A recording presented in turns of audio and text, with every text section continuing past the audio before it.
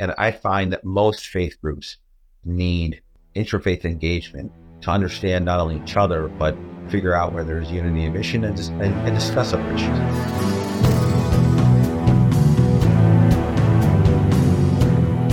Welcome to Crossing Faiths, where Christian and Muslim talk religion and politics. Now we're the largest multi-faith podcast. We were the first podcast where Christian and Muslim discuss religion and politics. But now we're sort of moving into another space with being the largest multi-faith podcast. Today we have a special guest, return guest, Father John Anderson, and we're on the eve a meeting a few weeks away from the International Religious Freedom Summit, something that I was key in helping start. I worked pro bono to help get it going, but have been involved in the international religious freedom space for most of my 25-year career. But today we're going to talk with Father John, and this is the first part of a series where we're going to talk about the international religious freedom movement and where it's going and what's happening. Today we were going to discuss a little bit of the history as well as some of the interesting facts about where religious freedom is going in a formal sense. The international religious freedom is going. So, Father John, welcome. Thank you. Good to be back. Yeah. So the office looks much more organized than it has been in the past. I got it painted, so I had to organize it. So I'm not sure if that was a compliment or if that was an assassini, gently putting the blade between my ribs. It was an observation, because I know that you had an indoor swimming pool, for a while in your basement, and I know that was but you tried it out for a little while and it didn't work. Yeah, it did work. I'm not a good plumber, so when I went to seminary, plumbing was a series of courses I failed. They might seminary plumbing, everything. I like that. That's it. Hey, you gotta keep the doors open and the lights on somehow. So I think over the summer you had a flood down there, and it was. I remember the call. Yeah, no, it was ugly.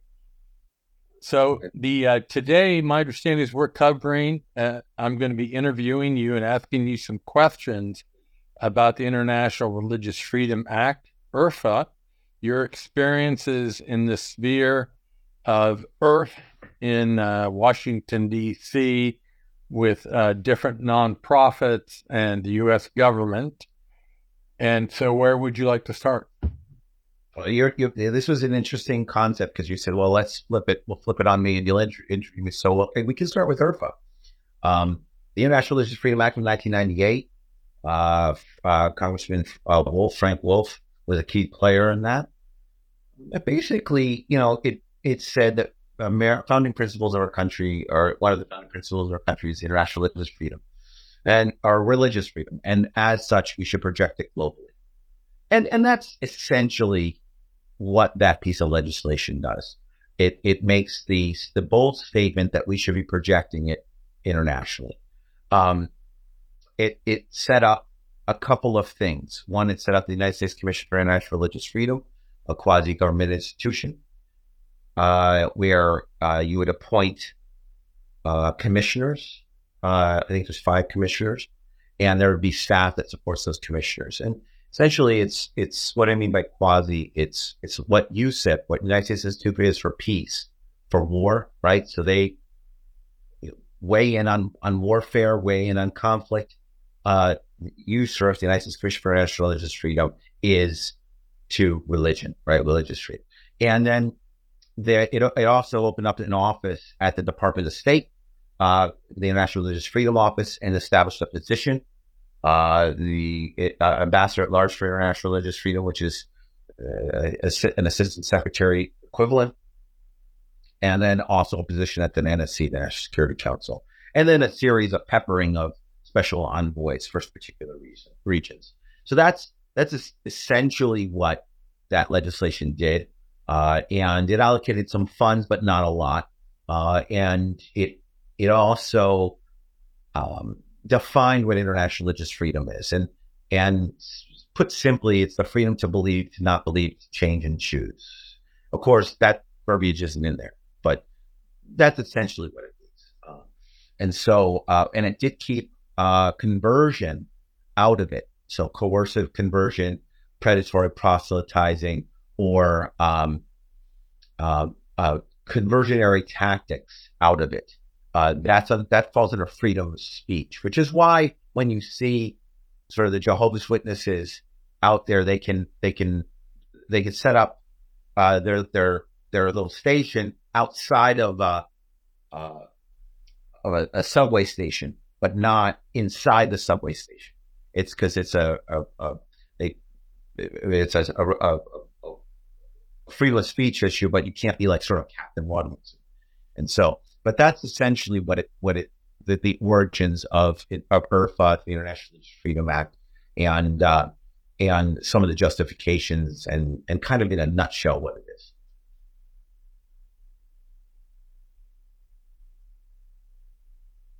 You're muted, buddy. So explain now, if you would, your involvement with the IRF movement locally, and then we'll expand your experience abroad. So, I mean, most of my international religious freedom work has been international. I've rarely intervened in domestic religious freedom issues. One is because I think it's healthy living and breathing, although there might be some controversy, and certainly politics. And I think what the definition of religious freedom is, because there's groups now that are trying to define religious freedom in they're trying to broaden the term of what persecution is, and then therefore their freedom of religion is in jeopardy. So a lot of that is, for example, the ability to sell products to those who you agree or disagree with, and so there's the controversy with the bakery that would sell to particular populations because of their sexual preferences and so forth. I mostly have stayed out of that. I think that we have a judicial system, and we have a constitution, and we have statutes and people that weigh in on that from a legal perspective. And so that's kind of out of my purview.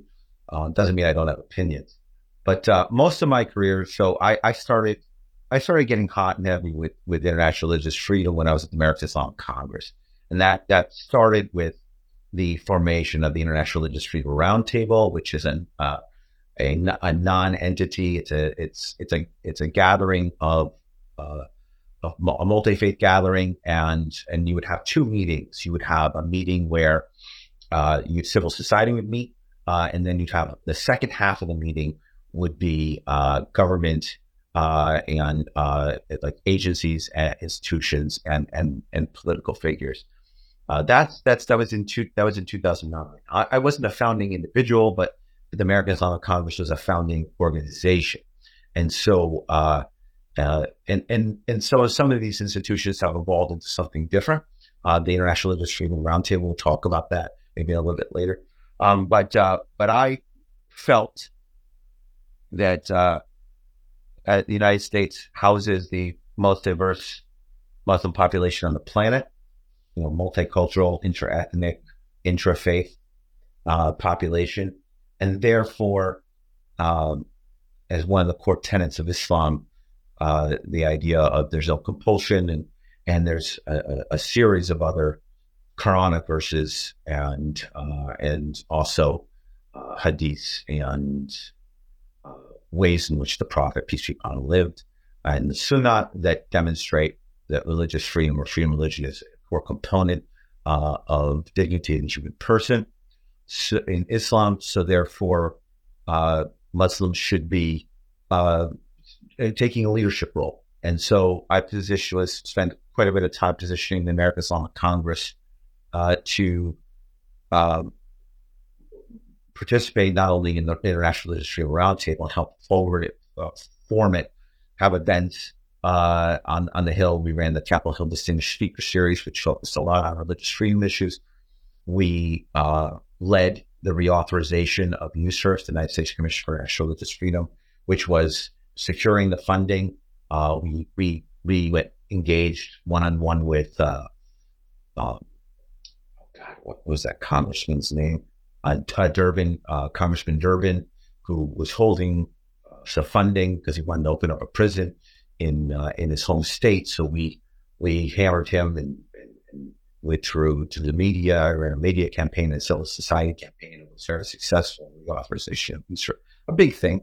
That's and then we've advocated for individuals, whether they've been Muslim, Christian, Baha'i, Zoroastrians, all over the world, for if there were prisoners of conscience or there was religious freedom issues, they would come to us. And we ran a lot of the back end.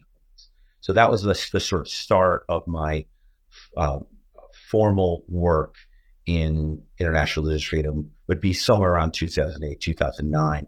And we sort of arc at the American Islamic Congress all the way to 2015 and 2016.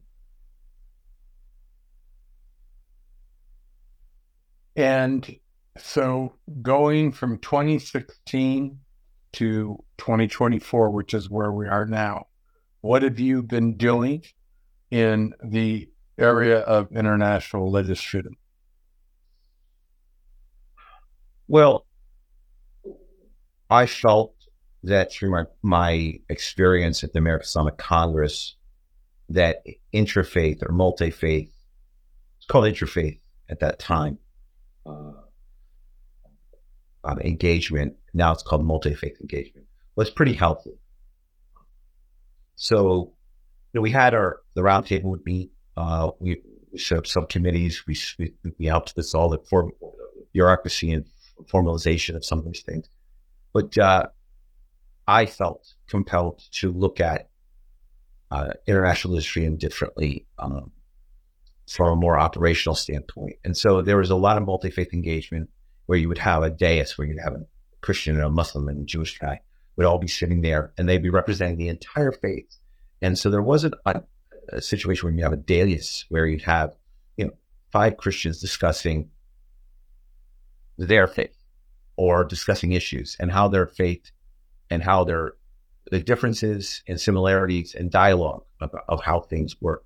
So I spent 10 years since engaging the Ummah. Well, from about one of my reasons for one of the elements of my job at the American Islamic Congress was to go Salat out, was going to pray with all the different members of the constituency, the American Muslim, the global Muslim community, the Ummah. And so with all the diversity there, I felt compelled to start engaging the community to see what was going on the intra-faith agenda. And I find that most faith groups need an intra-faith engagement to understand not only each other, but figure out where there's unity of mission and discuss other issues. So in 2016, I formed Muslims for Muslims International, which focuses about 80% on intra-faith engagement, operationalizing of the Iman message, the first organization to do that,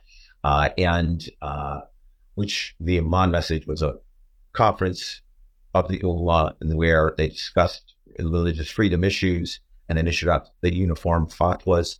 And so we operationalized the Iman message. We operationalized civic engagement and dialogue from an intra-faith perspective, and religious scholarship by everyone, practitioners, professionals, scholars, theologians, and the list goes on, students. And so since then, 2016, we helped. We were one of the I was one of the individuals that helped start the ministerial, which was the first international religious freedom gathering of ministers from all over the world. It was JT, if you can clarify what ministerial you're talking about. Well, the first ministerial happened in 2017. And who hosted it? And it was hosted by the U.S. Department of State, Ambassador Brownback, who I helped work on his appointment. I worked on the murder list, the murder sheet, which is like when you're testifying the items that might come up.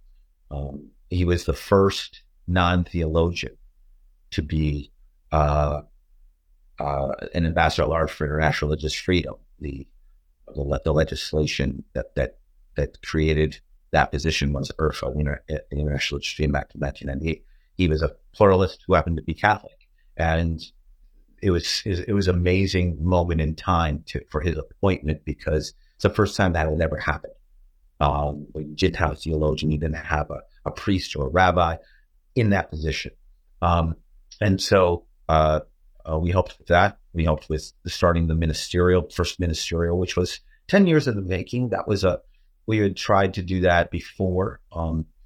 And Ambassador Brownback took the mantle of that idea and held the first ministerial at the Department of State, which was a week-long event focusing on international religious freedom issues, and also reinforcing the core tenets of IRFA, and then sitting down with ministers from all over the world and discussing how their governments can start to facilitate the same agenda to advocate for dignity of the human person and individual rights.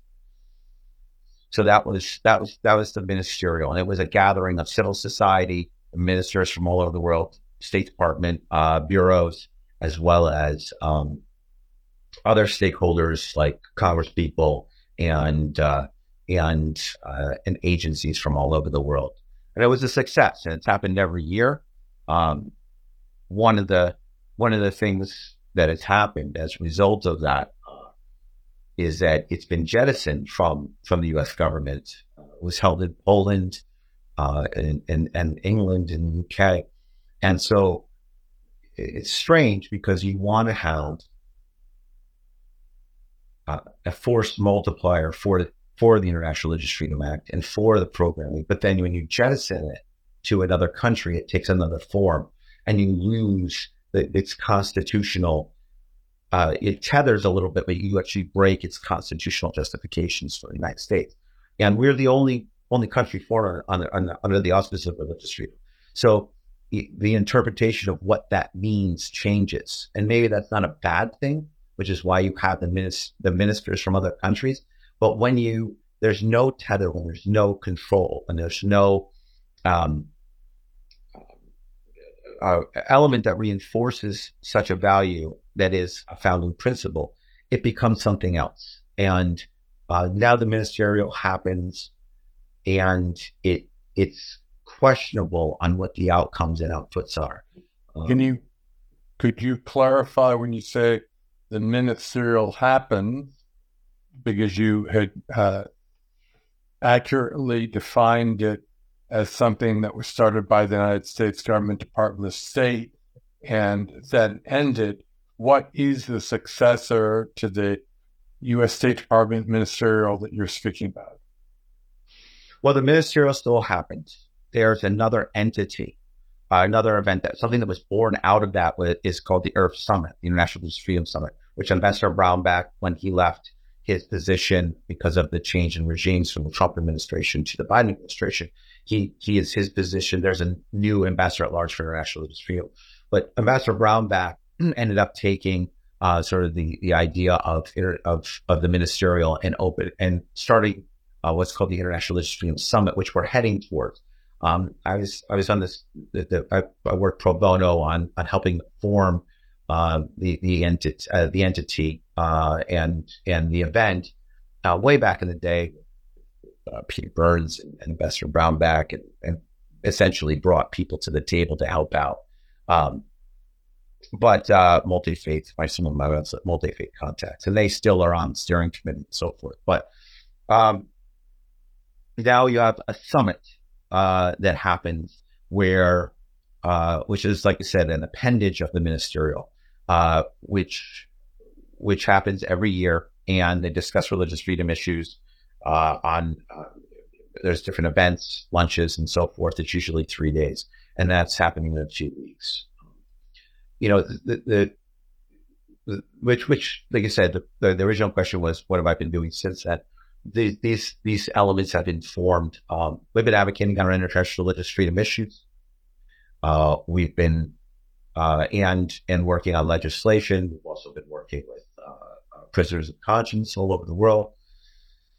So I'm trying to think of what else we've been doing. We're writing a series of articles linking international religious freedom to dignity of the person, and some scholarly papers on what is and what isn't religious freedom, how religious freedom is measured. Something profound happened in 2011, 2012 with the Pew Institute. Pew did research on what was religious freedom around the world, and they found out, first of all, they defined that 70% of the world is faithful, 80% of them are persecuted, and the number's been going up every year. And there's some issues with that because the rubric is from a Western perspective. So what would be considered religious persecution and what wouldn't is a little bit, adds some blind spots. And that's something that I've been working on very passionately, is contextualization of international religious freedom. I also was a core player in securing a $4.9 million grant through the Lilly Foundation for the Religion News Service and Foundation to make sure that there were trained professionals to report on religion. And when a media firm wants to cut their budget, they don't cut the sports announcer, they cut the religion reporter. And so then they'll have somebody who's not in religion reporting. So the idea was to fortify religion reporting, and portion of the funding went to the AP, the Associated Press, to hire religion reporting. Another portion went to Start the Conversation, which is a podcast that's kind of turned into kind of academics and nerds talking about stuff, not practitioners. And then another portion went to the Religion News Service Foundation to help increase their operational capacity. Although they've become very partisan in recent years. So, can you explain me what you mean by partisan? Well, when it comes to a news service, when it comes to media, the items that they pick to report on, and how they report on them are really start to shape what people hear and what people or what people hear and what people know, right? So the intent of the grant was to fortify religion reporting globally, because if you don't have any reporting on events, we don't know. And if people don't know how to report on events, particularly faith groups and stuff like that, then we don't know what's happening. It's a core part of measuring religious freedom, religious persecution globally. So if you're focusing only on specific issues like domestic issues, abortion, or LGBTQAI communities, that all that stuff should be reported on, but it shouldn't be the only thing. And so, there's a heavy focus on religious community, are items that are sort of religious adjacent, and then it's a religious discussion because a community may be against a lifestyle like LGBTQAI, but that's not the only issue. And there are other religious issues, and it may be two things might be right at the same time. That community that might be against LGBTQAI might be being persecuted by the government. So, that community weighing in on LGBTQAI might be relevant from a news grabbing perspective, but they may not be even interacting with the LGBTQAI community. So or their frequency might be so low that it's not significant. So there's challenges there. And so that's what I mean by, following some of the partisan issues. I think that there's what we do know is, by every rubric that we have, international religious freedom is being challenged everywhere. This is one of the routine talking points of any advocate, that it increases every year. And one of the things, and I'll sort of end with this as part of what are we doing? One of the things that we've been focusing on is the narrative that since IRFA, religious persecution has gotten worse. And so the answer is, the question is why, right? So, and so that's one of the big areas that we've been focusing on. This is not only is it near and dear to me, it's a founding principle of our country. It's a founding principle of who we are. And it's very concerning when religious persecution is on the rise, yet we have all these mechanisms and all this funding available.